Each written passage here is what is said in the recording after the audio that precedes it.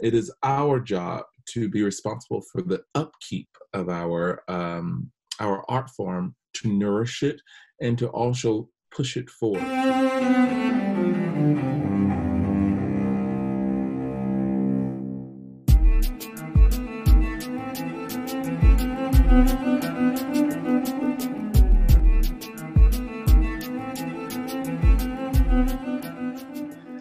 Welcome to Arts Engines. I am your host, Aaron Dworkin.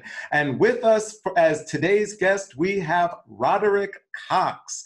Maestro Cox, who is, of course, one of our leading conductors in the world, was associate conductor of the Minnesota Orchestra in just the past season or two, conducted the Cleveland Orchestra, BBC Symphony, Houston Grand Opera, many others.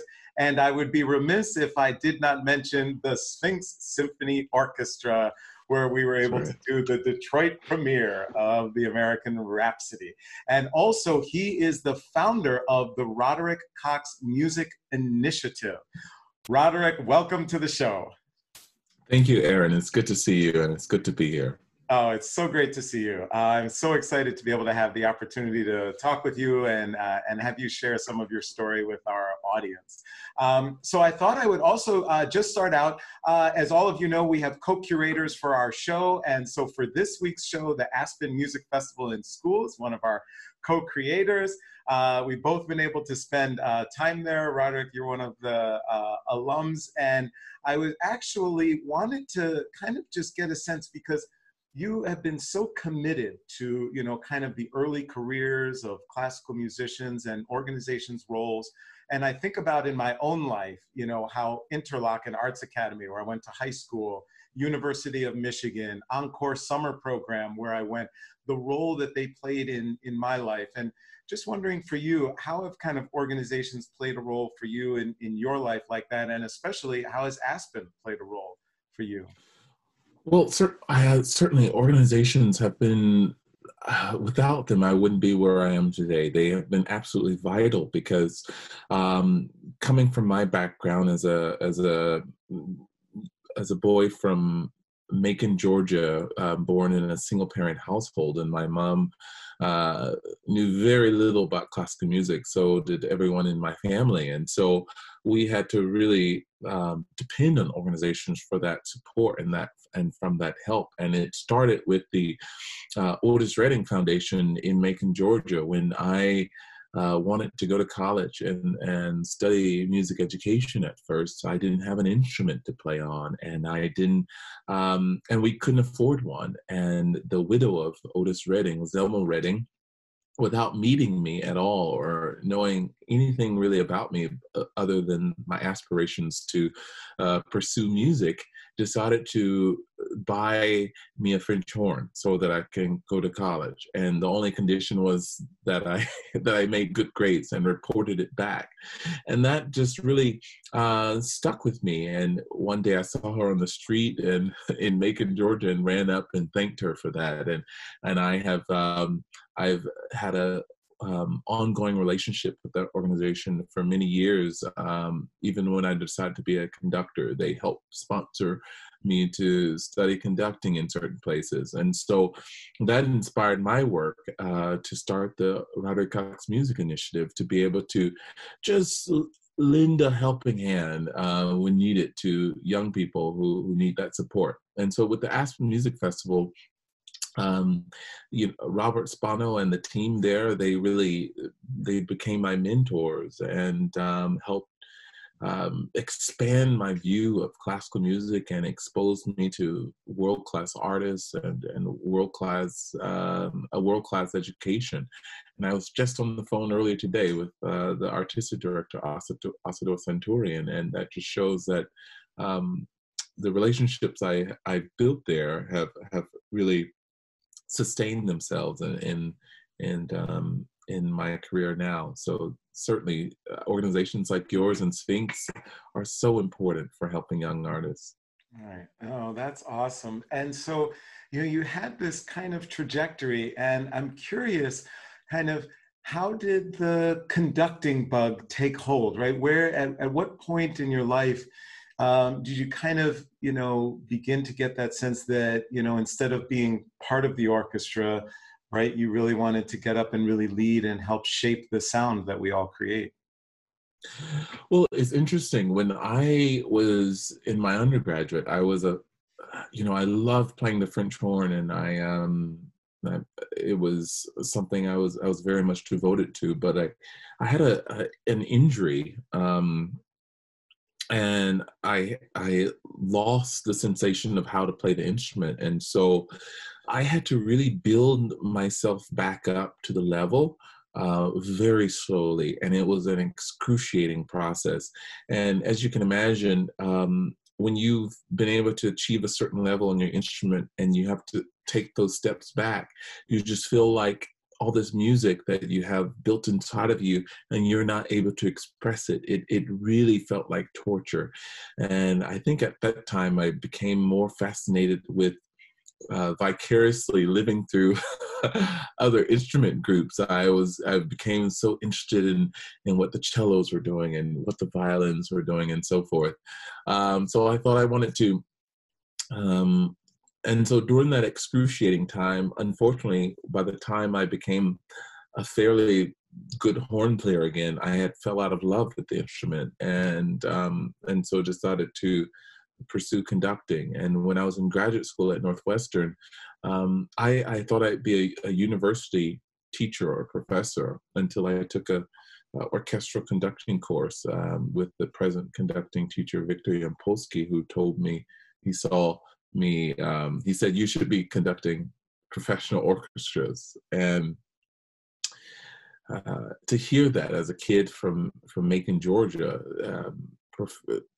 to stand in the same spot as a person like Leonard Bernstein and some of these great artists just seems like a far-fetched idea. It seemed like a dream that was unobtainable, and so being a teacher is what I imagined for myself. But it only took that little seed to be planted inside my brain before I started to think, oh, maybe that's possible. Maybe I can do that. And so with a little encouragement, I decided to change course and enter into his studio. He accepted me as one of his students. And I started to really study orchestral conducting very seriously with the purpose of being a professional conductor, and haven't turned back. Haven't turned back yet. Well, that's awesome. And we all get to benefit from that decision. So, and it's amazing, this kind of role that mentors, that, certain professionals who are further along or established in our fields, oftentimes I think they may not even realize how a few small words they share can change and inspire and literally alter the trajectory of an aspiring musician's life. So it's amazing to hear.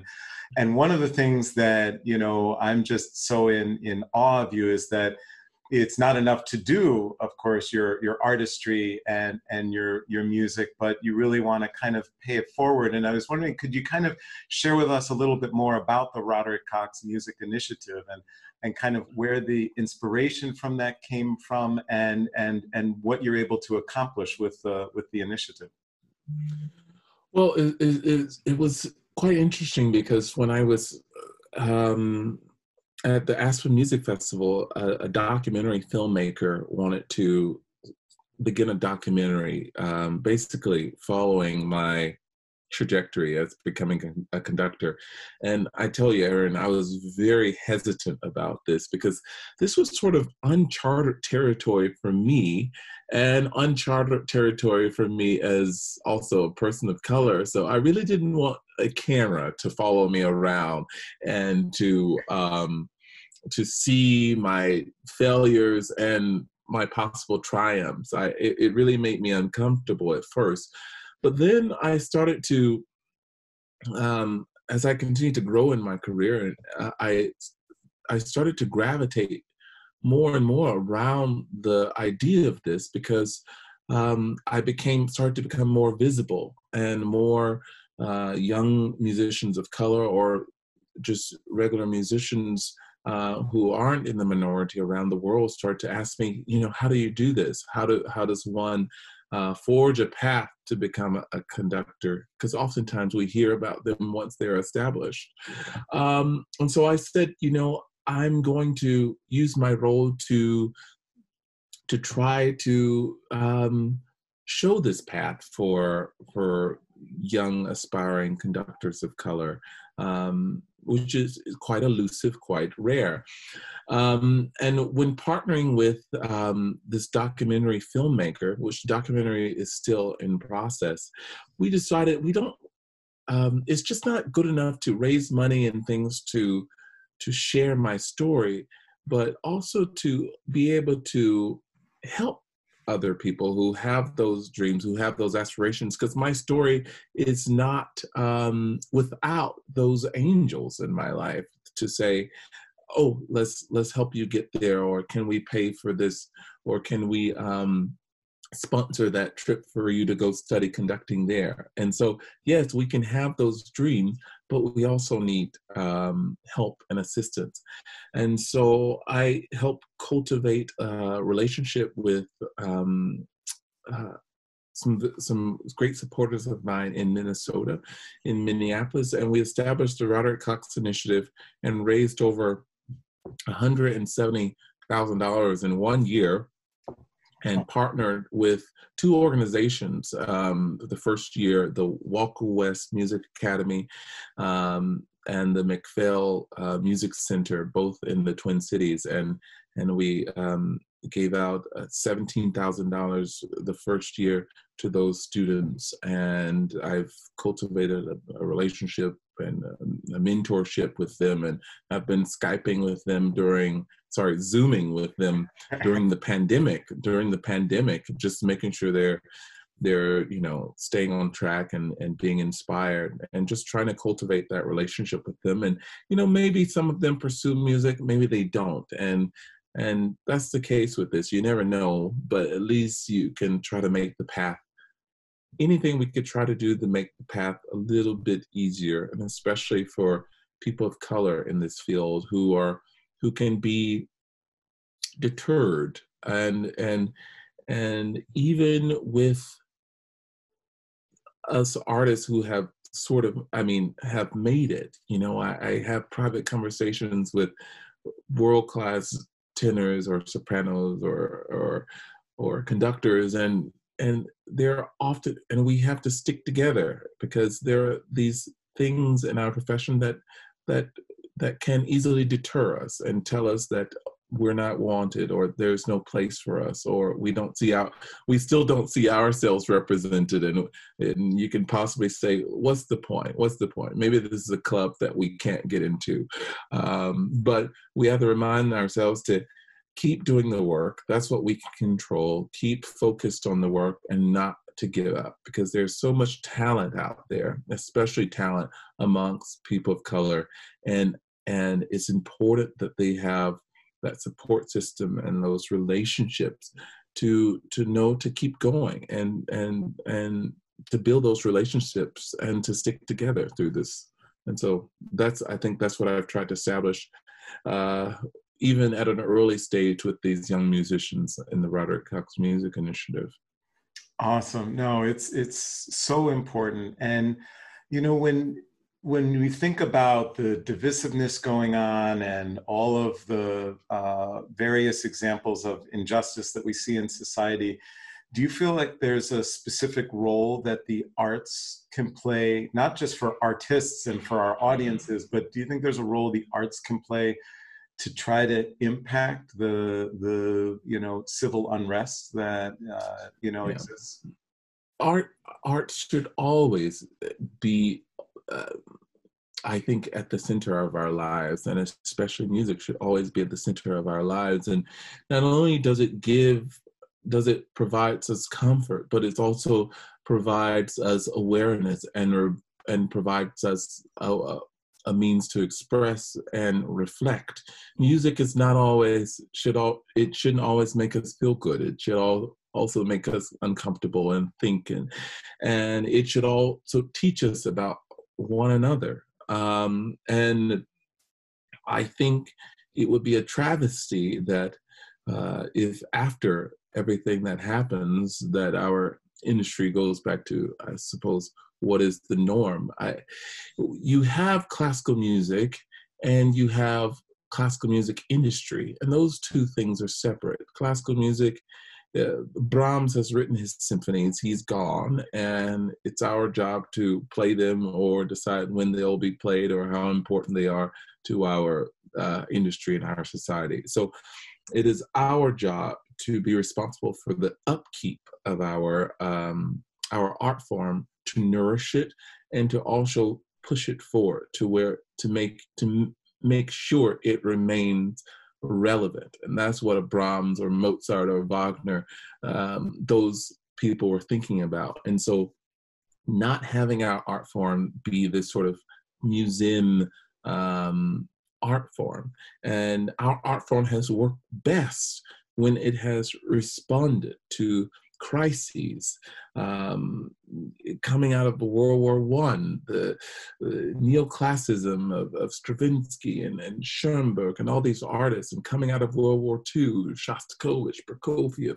I mean, all this great art comes out of darkness, out of tragedy, and should be even more vibrant. And so, yes, this is a dark time in which we are all unsure of the future, but I'm also excited because as artists, it is a rarity in that you have a responsibility in this century in which you're living to cultivate and create and to push the art form forward and show the world what we want to be and our importance. And so yes to you, I think the orchestra and our art form music should be there when we are celebrating, when we are healing, when we are mourning, to bring us together.